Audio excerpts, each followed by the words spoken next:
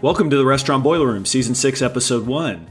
I'm your host, Rick Ormsby, Managing Director at Unbridled Capital. Today in the Boiler Room, I will be joined by several of our team members at Unbridled Capital to do a State of the Union of Franchise M&A for 2024. Items of discussion will include considerations when doing a deal in 2024, commentary on current supply and demand for buying and selling, lending, cap rates, EBITDA multiples, thoughts on inflation, sales forecasting and timing of a sale, and examples of real-time issues affecting M&A transactions. This discussion was also recently presented as a webinar and can be found in its entirety on our website. The Restaurant Boiler Room is a one-stop shop for multi-million-dollar merger and acquisition activity and financial complexities affecting the franchise restaurant industry. We talk money, deals, valuations, and risk, delivered to the front door of franchisees, private equity firms, family offices, large investors, and franchisors on a monthly basis. Feel free to find our content at Unbridled Capital's website at www.unbridledcapital.com. Now, let's enter the boiler room. I'll just go ahead and get going now. So thank you guys so much for joining. A couple of years ago, we started to do this webinar at the beginning of the year, and we call it kind of the State of the Union of Franchise M&A. And this year it's 2024. And I think it's been a pretty popular one. And we kind of want to get together here. We've got some questions and some topics to discuss. Some of the topics and questions have been similar across the last couple of years. And so just hang in there with us and we'll try to spend 5 or 6 minutes collectively on each question and then move along. We will have, if you're first of all, I guess if you're listening on podcast, the Restaurant Boiler Room, you'll hear this in a couple of weeks, I guess. Thank you for being a podcast listener, and we hope you enjoy. And whether you're watching or listening, feel free to reach out to me or Derek or Peter anytime if you have questions about buying or selling or financing a franchise business. If during this webinar you have questions, feel free to type them in. We'll watch them and then just kind of interject. It's kind of meant to be very conversational, so feel free to do that. And then lastly, I think no worries about getting a copy of it. If you have signed up to attend or you're watching or listening, you'll get a copy of this webinar afterwards via email. And with that being said, you know me, Rick Ormsby, and you know Derek Ball in our office and Peter Fisher in our office too. We're thankful that you're aboard. And the first question for the crowd is this. Carol's announcement just came out pretty big this morning and pretty big news. It was that Burger King Corporate is going to acquire Carol's for what amounts to be about $1 billion for a little over 1,000 restaurants. So it's $1 billion enterprise value, 1,000 restaurants. And they've said a couple of things. They're going to remodel 500 to 600 stores over the next 5 to 7 years, it sounds like. And then they're going to refranchise them. And then I think it's publicly stated that they're wanting to refranchise some or many of these markets to local franchisees in their communities that have no more than 50 locations. And so I guess I just kind of open it up for a couple quick comments as we get started. What do you guys think about that? I mean, they put their money where their mouth is. You know, we're going off of the same. We don't have any special insights at Unbridled in terms of the deal. You know, we're reading the same stuff online that you all are. They've been pretty public for a year or two now that they want to have a 50-unit cap and all that good stuff and focus on small to medium-sized operators rather than the big giants. And I guess they put their money where their mouth is. They put $1 billion behind that. So people say things all the time without really acting, and they sure acted on it. So fairly impressive. We'll see how it works out and plays out over the next 5 years, though. Yeah, I agree.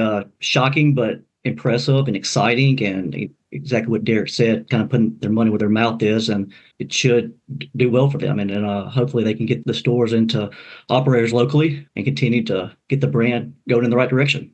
They've had a nice turnaround, clearly, over the last 12 months or so. The demeanor and the management teams are, I think, exciting. That Tom Curtis was there doing a big endorsement of the brand at the RFDC in November. The price they paid is a high price, right? Like we all look at the price for $1 billion for 1,000 restaurants is maybe 3 or 4 times more than what you think they would bring in. But I agree, it's putting your money where your mouth is. And so if you want to reclaim the flame and revitalize the assets, and you want to put these markets in the hands of boots on the ground franchisees that know the towns and communities, then this is a bold bet. And it would be I can understand why they would do it. And I'm like you all, I'm excited to see what comes of it over time.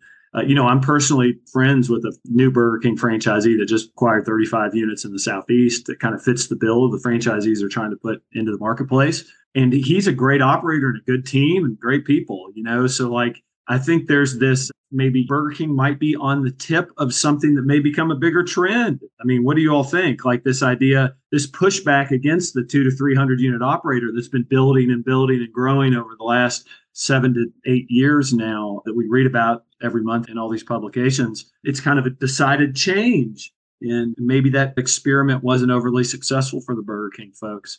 What do you all think about that? Any comments there? Yeah, I think it's smart, trying to get down to the 40 and 50 unit operators, had more of a hands-on feel and just increase the brand presence and change the reputation a little bit and just continue to go forward. Might we see it in other brands as well? Maybe, you know what I mean? I noticed, like in 2011, 2012, 2010, 11, 12 timeframe, Pizza Hut did a little bit of this. So I've seen it firsthand. Or secondhand, I guess. They were struggling at the time, actually, and they had a bunch of restaurants that were coming up for sale that were struggling to find buyers or needed a lot of refurbishment and remodeling. And so they actually took over a handful of markets and operated them and remodeled them and built up the operations, took them from some struggling franchisees. I'm not saying Carol's is struggling, but they did in the Pizza Hut system at that time. And then they refranchised them. And some of those decisions and some of those actions were successful. Others have kind of meandered a little bit and they've changed hands a few times over the last 10 years. But clearly it was a way to put a jolt into a market that might need CapEx and need new lifeblood for franchisees. I just think you might be on a trend here. So watch the trend. Maybe you see other legacy brands that have been around. Think of brands that have 3,000 or 4,000 units or more that have been around a long time, that may have languished with unit count, with bigger franchisees, that may kind of been consolidated and aren't doing much in their brands. And then the franchisor sits back and says, gosh, this brand is so valuable. This is an internationally known brand, and it is worth our money and time to go back in and acquire stores and then to enhance our brand image and to get new franchisees in the system. So it could be a beginning of a trend for the future, especially since a lot of franchisors just don't have corporate units anymore since they did all the refranchising in the last 5 or 6 years. Any other comments before we move on to question number 2? I saw a couple of Q&A questions. Couple quick things. One person clarified that the $1 billion might include the $500 million of remodel they want to do on 600 stores. Makes sense. We were actually trying to kind of figure out the math on our side and it wasn't quite computing. So that might kind of make sense to me. And someone asked what refranchising was. It just simply means the franchisor sells back their restaurants to the franchisees. Refranchising, yeah.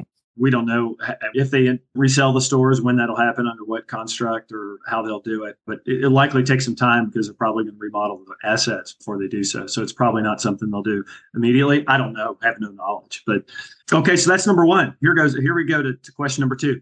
Commentary on the current supply and demand for buying and selling restaurants. So what's it like out there in the marketplace? What are we seeing under our engagements? That kind of question for people who are tuning in. And then we'll get into pricing and what we expect for 2024. What do you guys think about the current supply and demand of buying and selling restaurants right now and franchises? I'll say generally the supply is picking up. I think the demand is generally still there. I think people are scrutinizing deals a lot more. We have a few recent examples where the outcome of the deal has been just as strong as the outcome as it was a year ago, but the total offers submitted on the deal might have been 50 or 60%. If we expect 10 offers, maybe we only got 5 or 6, but the top few were still just as competitive as they were when we would have had 10. So I think you're not seeing as many buyers in the market, or you're just having people scrutinize. People aren't just throwing offers out there like they used to.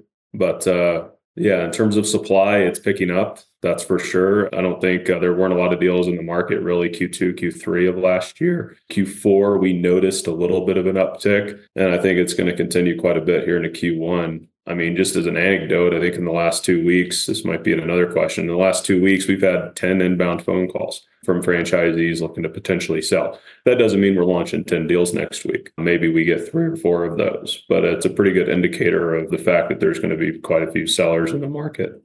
Yeah, I think that's a good point. This 10 phone calls in the last 2 weeks would be a big departure of what we normally see this early in the year. Even in a normal year, it's probably 2 or 3 times more than what I would expect. This is just from 20 years of touching and feeling it. It doesn't, and Derek's right, it doesn't mean we're going to take 10 new assignments. If anything, we have to deal with expectations. Like we try to keep a 90% success rate in the deals that we do. So that typically means that we're going to turn away a good number of the people whose businesses we evaluate just because their expectations may not be in line. And that's something that I think we're kind of working through. I mean, I think sellers especially, are becoming more reasonable on the value of their businesses. What happened in 2021 is we had record EBITDA, low commodity costs and low borrowing costs. So all of those things coming together created a kind of a situation that may not be repeatable, right? So it's taken a few years and maybe, frankly, a couple of hard knocks from all of us to realize that that may not happen again, and that we may be now in 2024 just operating in kind of a normal, slog it out, 1%, 2% same store sales growth, fighting for margin type of business. And that's what the business has been for the last 30 years before COVID got in the way and made it all crazy. So that's just a couple of comments. What do you say? Got anything, Peter, that you'd suggest or say? Yeah, same thing. I mean, the sellers are coming around. It's not the same as it was in 2021. 2022 was hard. 2023 is better. And I think the expectations are starting to come around between buyer and seller as the same interpretation of the valuation. I mean, and Derek's right. The buyers are less buyers, but the quality buyers are still out there. So, it's the demand is still there for sure. Yeah, a couple of comments about buyers, right? So we're seeing more strategic buyers and independent sponsors in the marketplace versus institutional or financial buyers. Now, what does that mean? Like fewer private equity groups and family offices that aren't existing franchisees buying assets, and more existing franchisees, family offices that own restaurants, franchisees of other brands, independent sponsors, new people who are new to the industry but are individual or a small group of investors. So those types of buyers we're seeing much more. I mean, it's almost been ghost towns with private equity groups over the last 6 to 9 months. You picture like John Wayne walking through the old town with the scrub brush just kind of rolling down the street there. It's kind of been that way a little bit with the private equity groups. So another thing I'd note is that we have about 15 engagements right now that we're actively working on with buyers and sellers. And usually at this time, and Derek could probably speak to this, but usually at this time we probably have like 3 or 4, maybe 5 different brands that we're working with across these 15 to 20 engagements. But this year, we've got 10 different brands in 15 deals. And so I think we're seeing maybe fewer of the larger legacy brands transacting in the marketplace and more of these tier 2 brands, large franchisees and different brands. We're doing a couple of non-restaurant deals now too. I've just noticed that trend has been remarkably different. And not all, but most of the franchisees in those tier 2 brands of scale may have 50 locations or whatever they have, but most of them are independently owned and operated by first generation or second generation franchisees. So there's something to that. And I think a lot of these 10 new phone calls we've gotten so far this year have been that same type of demographic. So that demographic is probably going to be a little active as we start the year. Any other comments on supply and demand that you guys would make? I don't think so. All right. Let's see. The next question. Dun, dun, dun. What do we expect for M&A activity in 2024? Now, that's a broad question. And my goodness, have we not answered that wrongly so many times it hurts, I mean, with all the craziness in the world that we live in. But what do you guys expect? What do you think will happen for 2024? Well, just based off the first 2 weeks of this year with all the inbound calls we've had, surely it's going to improve and be more M&A activity out there. Just after 2022, not much activity. After 23, not much activity. 24 just seems like it's going to improve and have more deals available for buyers. I don't expect us to close maybe 1, maybe 2 in Q1 of this year, but Q2 should be much better. Just the summer of last year, like I think Rick mentioned earlier, we were just slower the fall and summer. So those deals that we did have, they should probably close in Q2 of this year. But, just so much demand, I would think there's going to be a lot more activity this year just based on the past 2 years. Another point I'll make is with new builds costing so much, if you're going to build a $2 million store, $2.5 million store, you got to have the sales. And so if the sales aren't there, it kind of makes more sense to purchase assets instead of building these new assets if the model doesn't work, building a brand new store. So I can see a lot of people looking to just purchase instead of building new stores. Yeah, I'd say I'm generally done making long-term predictions after the last 4. Heck, COVID was 4 years ago now, pretty much March of 2020. So almost 4 years ago, it feels like 2. But I'm kind of done making long-term predictions just based on the inbound phone calls we've been getting. I'd have to think that Q1 and potentially Q2 are pick up quite a bit and get pretty busy. Like Rick said, I mean, I think that's at least double, if not triple, the inbounds we would get in the first couple weeks of the year. So if that's a sign of things to come, it'll continue. In terms of, it seems like everything you read online as well. There are a couple articles floating around there that restaurant M&A is supposed to pick up this year, just to stabilizing commodity costs and sales and just everything is supposed to somewhat stabilize this year. It seems like every time that happens, another war breaks out or a ship gets stuck in a canal somewhere. But at the end of the day, it seems like a pretty positive trend compared to 2022. 2023 was better than, 2021 was crazy good. 2022 was pretty bad for most people. 23 stabilized a little bit. And the idea is we just kind of continue floating in that 2023 bandwidth, at least for the first half of this year. My numbers are going to be a little bit off in terms of percentages, but like 2021 was a ton of activity. And then we saw probably a 70% drop in business in 2022 over 21. And then in 2023, we were probably up 10 to 15% roughly over 2022. I kind of feel like we're kind of on that same trajectory probably for 2024. And I've got no idea whether this will be right or wrong. We'll see at the end of the year. But my thing is that maybe we'll see volume of our business be up maybe 10 to 15% this year. I mean, it could go higher than that. I mean, potentially. It could also run the risk of some deals that don't happen or fail because financing or capital doesn't. I think there's higher risk to all the assignments we're doing now versus the last couple of years because the financing isn't as strong and the conditions aren't as good and the deals are more arduous and the brands are going through kind of, up and down cycles during due diligence. And we'll talk a little bit more about that. When Peter mentioned that it was bone dry in 2023 in the summer, I mean, that was absolutely true.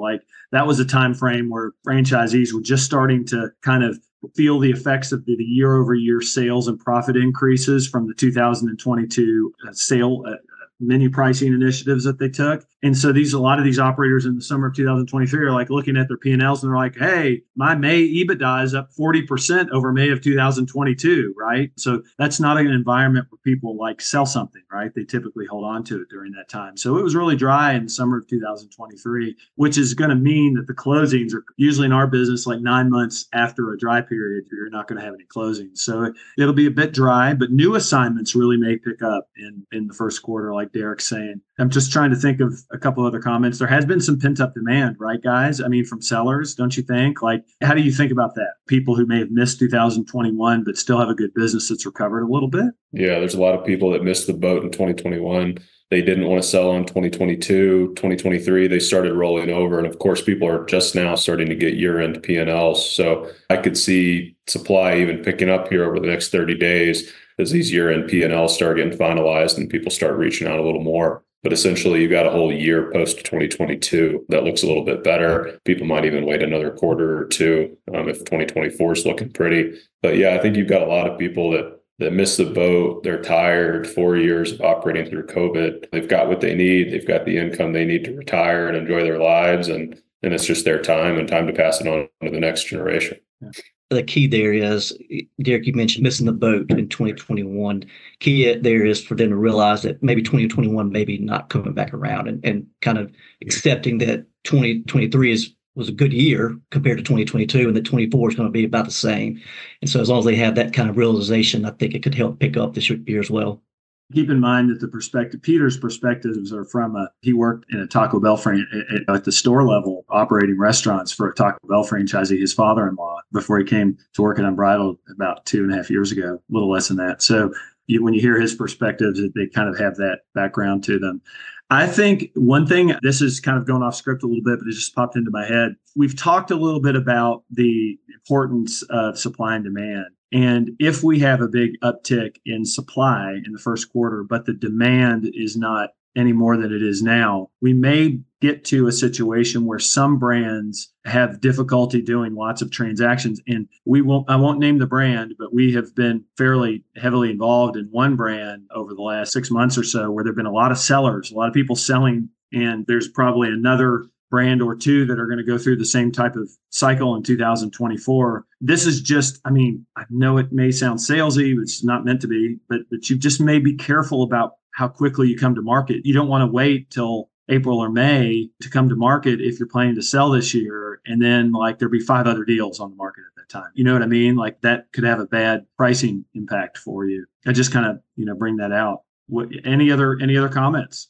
There's one note, I think there's been a lot of predictions, and maybe we're just missing the boat here and not seeing it. There were a lot of predictions that 2023 was going to be full of bankruptcy and distress. And I know there were some. Obviously, there were some big profile ones out there. My opinion, and we don't do a ton of bankruptcy work naturally, we just don't. But I don't feel like I heard quite as much distress as expected. There was some, don't get me wrong. And there's plenty of people out there that I'm sure are close on covenants that aren't necessarily in bankruptcy. But I don't feel like you heard about as many bankruptcy deals as people were expecting. I mean, there were 3 high-profile ones in one brand. And outside of that, it was a little bit quieter than I think expected. If I'm wrong on that and I just wasn't reading the right stuff, let me know. But we noticed that kind of when we were thinking about these questions. And because we predicted that last year, right? If you didn't go under in 2023 off of 2022 numbers, most people did better in 23. So we wouldn't expect it to necessarily pick up. Obviously, big interest rates are rolling through P&Ls now. So maybe that tightens people up a little bit, but we haven't really seen it. We haven't gotten a lot of inbounds on distress, and there's some, but not like expected. Let's talk a little bit about EBITDA multiples and cap rates. More technical question here. What's going on there now? I mean, like, what are we seeing? Where's it been? Where's it going? That kind of stuff. What do you guys think?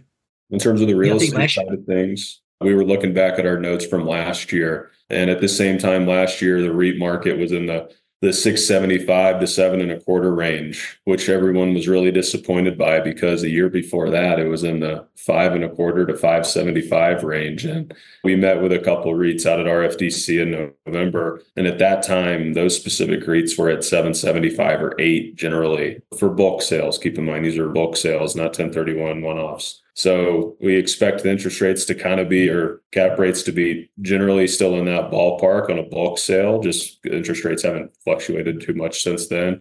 But yeah, you just look at that 2-year trend. We were almost 250 basis points better 2 years ago than where we are now. Naturally, interest rates are significantly higher. So, but just kind of interesting looking back at the old notes. So they're up about what? So last year at this time? Since last year at this time, they're up. Based on our notes, about 75 basis points.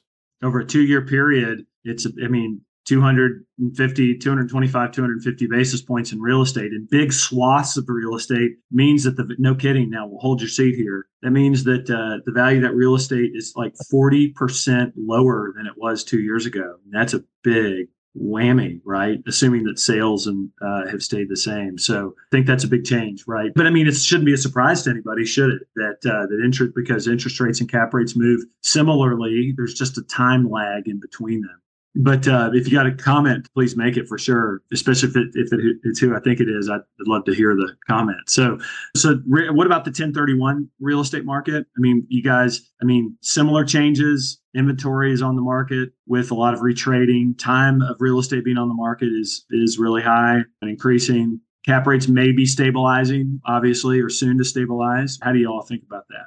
Yeah, same. I think it's trending the same direction. Still better than the REIT market, but yeah, it's just inevitable. We predicted it last year, and it came true. It just takes time. It doesn't happen overnight, but with so many hikes that we had last year, it's just cap rates in general up. Mm-hmm.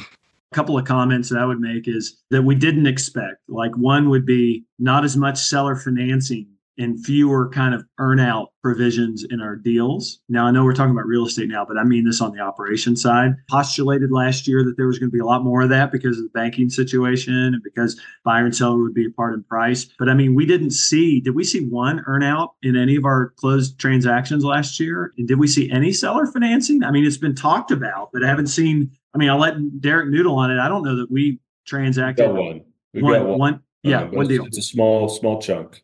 Very little of it relative to what we thought last year, right? So that may be an interesting piece of information for those who are watching and listening. A second would be you would expect operators who own the real estate probably to hold on to it and sell the business only if the cap rates are impacting the real estate values so much. But that's not what we're seeing. It's actually the opposite. It's almost been a flood to sell the real estate with the business, right, guys? And I guess, and I'm thankful for those types of franchisees who have kept their real estate for all these years and do it at once, because flexibility is a big deal when you're selling through a more difficult time, right? Yeah, I don't think I saw any difference in people holding the real estate or getting rid of it in the transaction. I felt like it was about the same as the previous year. It kind of goes back to one of our previous comments. Maybe sellers are just willing to accept that the cap rates aren't going. We were talking about 2024 is going to be about the same, maybe a little bit better than 23, but maybe they're accepting that these cap rates aren't going to move anytime soon. And so instead of holding it for 3 or 4 more years, we still don't know what that's going to look like in 3 or 4 more years. And they're just ready to sell that part of it too. Yeah. What do you say? Yeah. There's a comment in here that's kind of a couple of comments. What do you, let's see. Robotics. It's kind of unrelated to our current discussion, but we'll hit that in a few. So what do you think? A couple of other comments. Do we think that cap rates are going to change much? And I think it's been a common question with both cap rates, and we're going to talk about EBITDA multiples in a little bit here. And that's obviously a critical component in what we do. People immediately, when they see that the Fed's talking about a couple of interest rate easing kind of actions this year, they're saying this is going to impact valuations and it's going to, change things. And my gut is don't hang your hat on that being a material change environment. It's really just kind of a headline now that may or may not come true. But 3 interest rate decreases of a 25 basis points each is not all that material to the environment. So I wouldn't expect it to spur a difference in demand too much. Do you guys agree with that?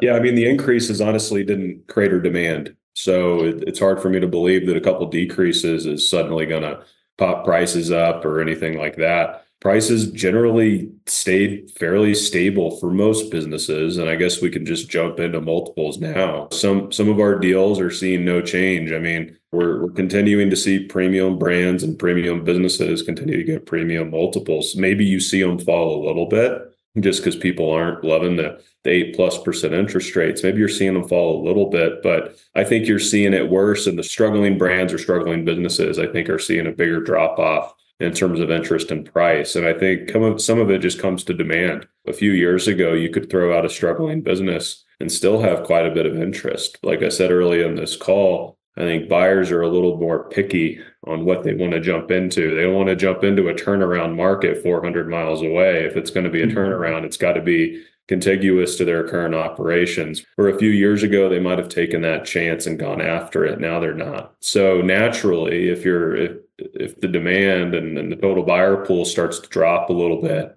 I mean, generally speaking, you're going to see prices and multiples fall a little bit too. So my expectation would be struggling brands and struggling businesses continue to be tough sells at good multiples. You've got to really come down on your expectations there as a seller. But if you've got a premium business and a premium brand, especially in a good business-friendly area of the country, you can still expect pretty strong pricing. I mean, maybe instead of 6.5, it's 6.25, but I think you're still going to have enough interest where that price is going to still be strong. That's my opinion.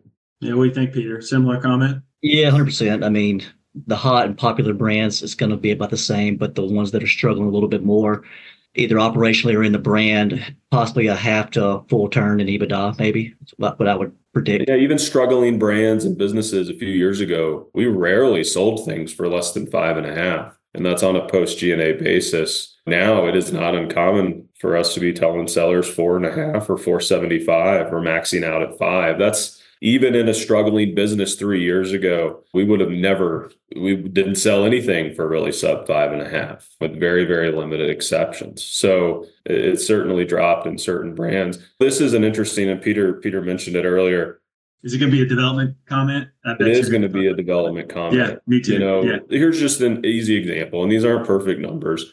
If it cost you $2 million to build a site, throw FF&E in there. Some brands, by the way, are more than that. Maybe some are a little bit less, but we're talking a freestanding QSR asset. And let's say national average EBITDA is $150,000. I mean, that's a pretty horrible 13.5-year payback period where you can go buy something you know is going to get $150K of EBITDA, and you can buy it for, say, 6 times. I mean, you're paying less than half of what it would take to build the exact unit. And by the way, you don't even know you're going to get 150 in that new unit. It might flop and break even in terms of EBITDA. So that's another factor. I think it's also brands that are pushing massive development agreements. I think is generally looked at as somewhat of a negative unless it's a really attractive market and there's a lot of green space to it. You're going to see brands like Wingstop already. You're already seeing it. There's a reason those are so attractive. You can go and put one down for 400 or 500 grand before tenant improvement allowance, and the ROI on those are just significantly better than almost any other QSR concept out there. Really, it might be the best with some exceptions. That's where you're seeing the professional investors,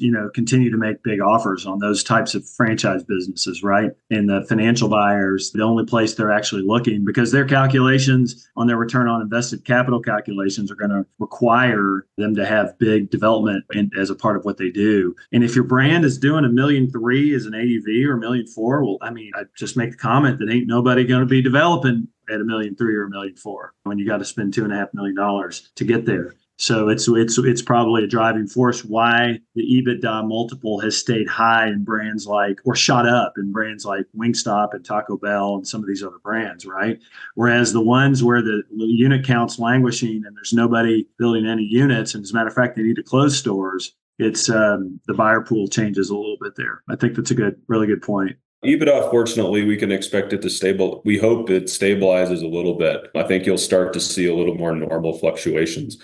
Short of the next pandemic in August or wherever it's going to happen, it seems like EBITDA, as a buyer, you might feel better about the EBITDA year in 2023 than you've felt about any EBITDA you've looked at over the last few years. Just seems like a little bit more stable of a figure. One quick question someone had in terms of the EBITDA multiple on the Carroll's deal, I haven't researched it enough today to really know. That seems like a low multiple. You're saying 3.9 times. My guess is when you factor in the $500 million of CapEx that goes into that, my gut tells me that's low. I would think based on the price I saw, it was more like an 8 or 10, but I haven't researched it enough. In terms of the robotics question, I'm sure that could be its own webinar. Honestly, I don't follow it enough other than reading the same articles that you all do. I know some franchisees that are pushing their franchisors pretty hard on it. If minimum wage keeps going up, you can expect the timeline to accelerate, I guess would be my general perspective. California's been the first to market in a lot of ideas and a lot of new things over the years. They really started franchise restaurants, right? That's where it all started. So maybe they'll be the ones to figure out robotics. In terms of AI, I'm going to rely on the franchisor for that. I am not a technology person. I'm sure there are benefits, robotics, AI, all that stuff. I'm sure there are real benefits that'll be seen in the next 5 years, probably, if I'm thinking properly. But I'm sure you've got an IT department at the franchisors that are hitting that pretty hard.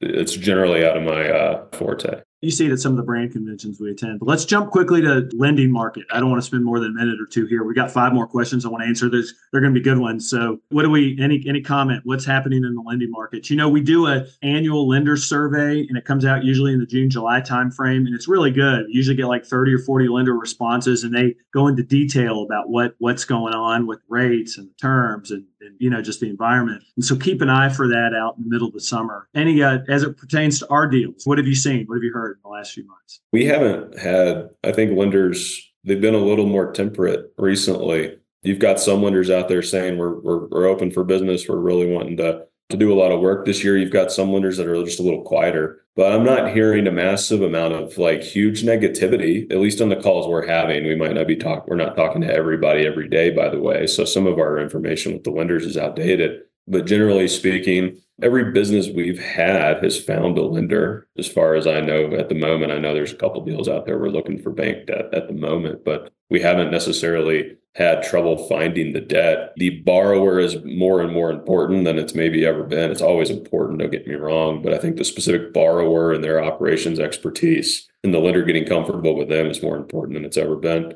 But even our tough assignments, there are lenders out there. You might pay more, you might have worse terms, but generally speaking, the money is there. It might be harder to find is all.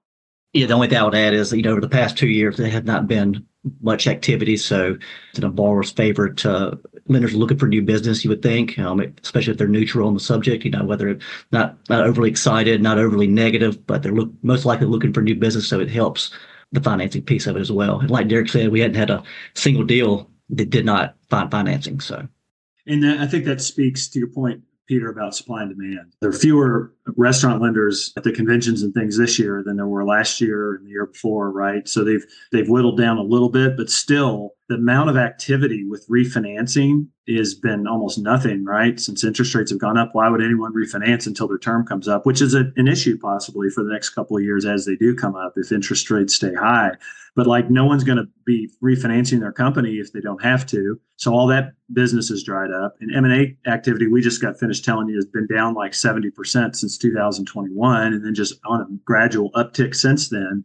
So there's more lenders in the marketplace than there are deals to do. So that's been a positive impact in terms of availability of capital, I think. And hopefully it stays that way. But again, if it changes and there's more supply, you may see the conditions change a little bit. Remembering, of course, that lenders typically see things 6 months to 3 months to 6 months in arrears from what's happening like right now at this moment. You know what I mean? So they are largely looking at a situation that might be a little more pessimistic than we might be looking at it at this very instant, because they're looking maybe at data from the beginning of Q3 if it wasn't as good as it is now. So how about the next question? Yesterday's buyers were family office and PE consolidators. Who is today's buyer? We've talked about this a little bit, so let's make this one a quick one. But what do you think about that? Who are today's buyers for these businesses? A little more strategic buyers than you're used to. And I think that has to do, like I said, with some of the pricing and a lot of deals falling a little bit. They've caught up to the PE buyers a little bit. PE really likes to buy and then grow aggressively. And when that growth, that new build ROI doesn't look so pretty, they're going to stay on the sidelines a little bit longer. When that 8%, 8.5% interest rate starts really negatively affecting their ROI, and they're going to struggle to want to sell in the next 5 to 10 years with the payback they're looking at, you're going to find a 20 or 30-year hold buyer that it's not as big of a deal to them. It's a big deal, don't get me wrong, but comparatively, it's a little bit easier for them to swallow. So you've got mid-size and large franchisees as well that are generally growing a little more aggressively than maybe they used to. Maybe they see an opportunity because the PE buyers are a little bit on the sideline. Maybe that just brings some people out of the woodwork that didn't think they had a chance at getting deals before. That might be part of it. I'm not sure. Rick, anything from you? Well, I would say there's only 2 of our deals have private equity buyers right now, which is kind of low. And if we had a couple of deals that kind of fell apart last year, just a few, the majority of them were private equity based kind of deals. And so I just make that observation that market is just not really stable and strong right now. You know what I mean? So if you are a listener or a watcher and you are a private equity group and you want to get into this space, and we'll talk a little bit more about that, you need to get through, if you're aggressively wanting to get into this space, you're now the underdog. Like you are now the tortoise and not the hare. Does that makes sense? And it's been the total opposite over the last 7 or 8 years, where family office and private equity would come into the space and they'd wipe out the existing operators who are making offers on these businesses at lower values. But now it's different. It's like their execution is poor, and I've been in this business a long time. I tell you, I put our list and our contacts of private equity and family offices against anyone in the country and anyone in the world, including every bank in Wall Street, all of them. And they're just not, the private equity groups are not really well made for franchisee investments. So they take up a lot of headline space on these news articles, but they rarely come through. And the thing I've said for a while is when we have a deal on the market, it's out there for 3 or 4 weeks. Anybody watching this knows that we don't slap something on a website and have it linger there for 6 months. That's not how we operate. If I've got to convince you why you should enter a brand in a 3 to 4 week period, there's a 90% chance you find something out during diligence you don't like and you kill the deal. If you don't already want the brand when you see the deal come to market, there's a 10% chance that deal closes. My 5%. Job is to convince someone that already wants to be in the brand. They love Pizza Hut or KFC or Burger King, why this particular business is good for them. That's how I view my job. If I have to convince you to enter a brand in a 3 to 4 week period, that deal is going to die all day. And I'll tell my sellers that. I have no qualms about being truthful because it happens a lot. As a buyer, know the brands you want to get into. Don't take it down the road, do your diligence on a brand when you have exclusivity and then kill it. Seems like more and more that's happening. It's happening a lot. And our forewarning for those of you who are listening to it is that we're all wise to it now after a couple of years of being in negotiations and discussions with some of these types of buyers who aren't fully buttoned up in the brand. They haven't been down to talk with the senior executives at the brand. They haven't gotten their brand approval. They're just trolling the marketplace, throwing in offers on businesses and then trying to figure it out later. Well, I mean, Derek said it's a 10% chance that deal closes. I think it's less than 5% chance that deal closes. So if you are a private equity buyer or an independent sponsor, okay, and you're making offers on these businesses, get buttoned up before you come to us or any other advisor or any seller when you're trying to buy a business. That would be, I think, the best advice that you could hear from any of us for 2024. And to flip it into something else, to the mid-scale and to your strategic buyers, to your existing family offices, sell that. And if you're making an offer and you want to put yourself out, if you want to stand out, know the brand, have your pre-approval or an email from franchisor that they like you, you're somewhat approved. Obviously, everything you got to go through formalities when you get a deal, but use that to your advantage. Don't be silent about it. If you love the brand, if you've already done all your diligence on a brand, you've met the corporate team, obviously, if you're already in the system, use that to your advantage, sell it. Because that's an advantage that you should have, and you should use it when you're submitting offers. It's going to be one of the first questions we ask too during the conversations as well. Deals have gotten more arduous. They're taking longer time. There's higher risk that they fall apart. The due diligence is harder. I mean, all of it. Transfer approval takes a longer amount of time. EBITDA, the P&Ls are going up and down with all of the still dealing with the after effects of COVID. And you don't want to introduce like the risk of somebody who likes your house but doesn't know what city it's in type of like and wants to get wise to what the city is where your house is located. Like that doesn't make sense, right? So you don't want to take that risk unless that's the only person that's out there to buy your business. I'm going to make one quick comment about why sell now or why people should be considering selling now. And then we're going to end with answering two questions, okay? Because we got about 10 minutes left and they're good questions that are meaty questions that I think the audience will want to hear. So why sell now? Times look better in 2023 than 2022. A lot of the pricing initiatives probably have taken full hold at the end of Q1 or in the middle of Q1 of 2024. So these businesses trade on a trailing 12-month rolling 13-period EBITDA, adjusted EBITDA basis. And I think you're probably back to a more normal period of rolling 13 periods around the first quarter of 2024 than we've seen over the last 4 to 4.5 years. That might be a reason someone would choose to sell in 2024, plus the fact that they may have gone through some psychological and emotional damage with all of the difficulties of operating these businesses over that time. It's been hard. I mean, it's hard to operate our business, right? It's not easy to operate these businesses in this environment.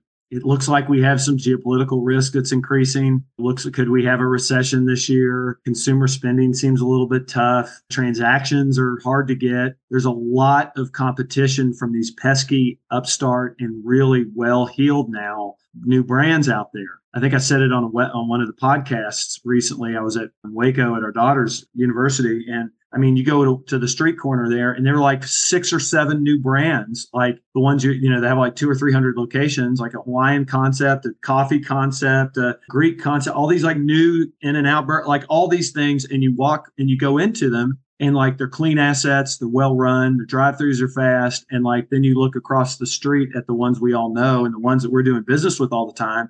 And I'm left with the conclusion that they're going to get their rear ends kicked by these new concepts. And so I think we're all needing to kind of see that like we all have to up our game, right? I mean, for whether you're playing football or whether you're operating restaurants, man, you have to know your competition and up your game. If you are a legacy chicken or pizza or whatever burger provider, don't be ignorant to the fact there are people nipping at your heels with better service, better food, and better speed than you. Be wary of that. And they may overtake you quickly and you may be the next Howard Johnsons. Who the heck knows? So here's a question. What are the considerations when timing a sale successfully and getting it closed this year? Comments real quickly?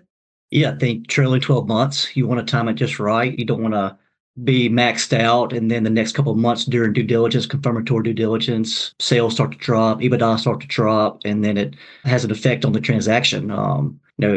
Buyer signs an LOI, an APA, and EBITDA is down, sales are down, then you're going to have a problem during the deal. So ideally, you would want it to be flat or maybe a little higher in EBITDA going into it. But the process is long. It's not a 3 or 4 month process anymore. It's 5, 6, 7 months. And so you've got to stay in the game and just make sure your financials are as good as they possibly be with the possible upside there. We, of course, try to condense that, but there's things out of your control. And I want to touch on something Rick just said about the new upstarts nipping at your butt and just the pesky small franchisors looking to overtake you, don't look at that as a negative comment. It could come off that way. Obviously, our bread and butter has been legacy brands throughout the history of Unbridled, and even us, we see competitors of ourselves, and we've got to react and do better and get better. So don't think of that as a negative comment, but it is a true comment. It's a real comment. If you just get complacent and your operations falter, your employees falter, your time, your drive-through times falter, your cleanliness falters, people see that. And now they have options. They have more options than probably ever before. I would say that's probably a fact, is they can go over across the street to the New Greek place that's perfectly clean, and they can get it out in and out of the drive-through in a couple of minutes, and the food's hot and fresh and all this. So don't think of it as a negative comment, but it's a real comment. Don't get complacent, and because the consumer can speak, they'll speak with their money. And at the end of the day, they have a lot of options. We're fighting for transactions. And I say all this with love for the legacy brands that have made my career and livelihood that I love to death, right? I wear the badge on my sleeve every day. So good point, Derek. I mean, Peter made a comment that I would just want you guys to listen to. If you haven't heard this from us before, when you sell a company, it needs to be flat to slightly positive, if it can be, during the 6 months of due diligence, because that's going to go a long way to preventing a retrade or buyer financing changing in a negative way because the covenants have changed or the conditions of borrowing have changed. So don't hold on to this company until 1 minute before it's going to drop in sales and then sell it. A lot of people think that way, but you really want it to be going mildly up. If you can't get it up in sales, at least maybe mildly up in EBITDA while the transaction is transpiring. That's the way to have the smoothest type of a deal that'll close in any year, but certainly in 2024. Any final comments, gentlemen, that you all might have? Let's see. We have a question still on the board, which is, what are some buyer considerations when doing a deal in 2024? So let's talk about those for a minute. I mean, if you're a buyer and you're about to buy something and you're in the marketplace, what comments would we have for you? Yeah, I think the biggest one that I tell people, and that we tell people a lot, and this isn't necessarily like if you're a 100-unit franchisee in a certain brand, you already picked your brand and you know what you want to do. I'm more referring to the group looking to either get into new brands or somebody new and coming into QSR altogether. Pick a few brands that you really like. Don't buy into something because the multiple is good or it's a decent geography and it's all that's out there. You need to believe in the brand you're buying into, or you're like, there's a good chance you're going to fail regardless. Believe in the brand. And I know they change often, but believe in the leadership team too. If you like the brand and you go meet the leadership team and think they're horrible, you probably want to rethink getting into that brand. If you're mediocre on a brand and you think the leadership team's great and they're going to take the brand into the future, that's probably the most important thing in my eyes, is believing in that leadership team. And just under that is believing in the brand itself. But the brand, to an extent, is what the leadership team is at the moment. In addition to that, like we said, we think EBITDA is going to be a little more stable this year. I don't think you expect any massive crazy lifts. I don't think we're expecting any massive drops. Obviously, there are going to be exceptions to that rule, but we had 3 years of pretty big volatility in 2020, 21, and 22, and it feels like we're in a little bit more of a stable time period. Again, until some ship gets stuck in a canal somewhere and you got a 6-month delay on getting product, who knows? Or another superpower decides to invade somebody, you never know what's going to happen. But generally speaking, it feels like a little bit more stable in the micro restaurant level. Any comments, Peter? And then I'll make the final comment.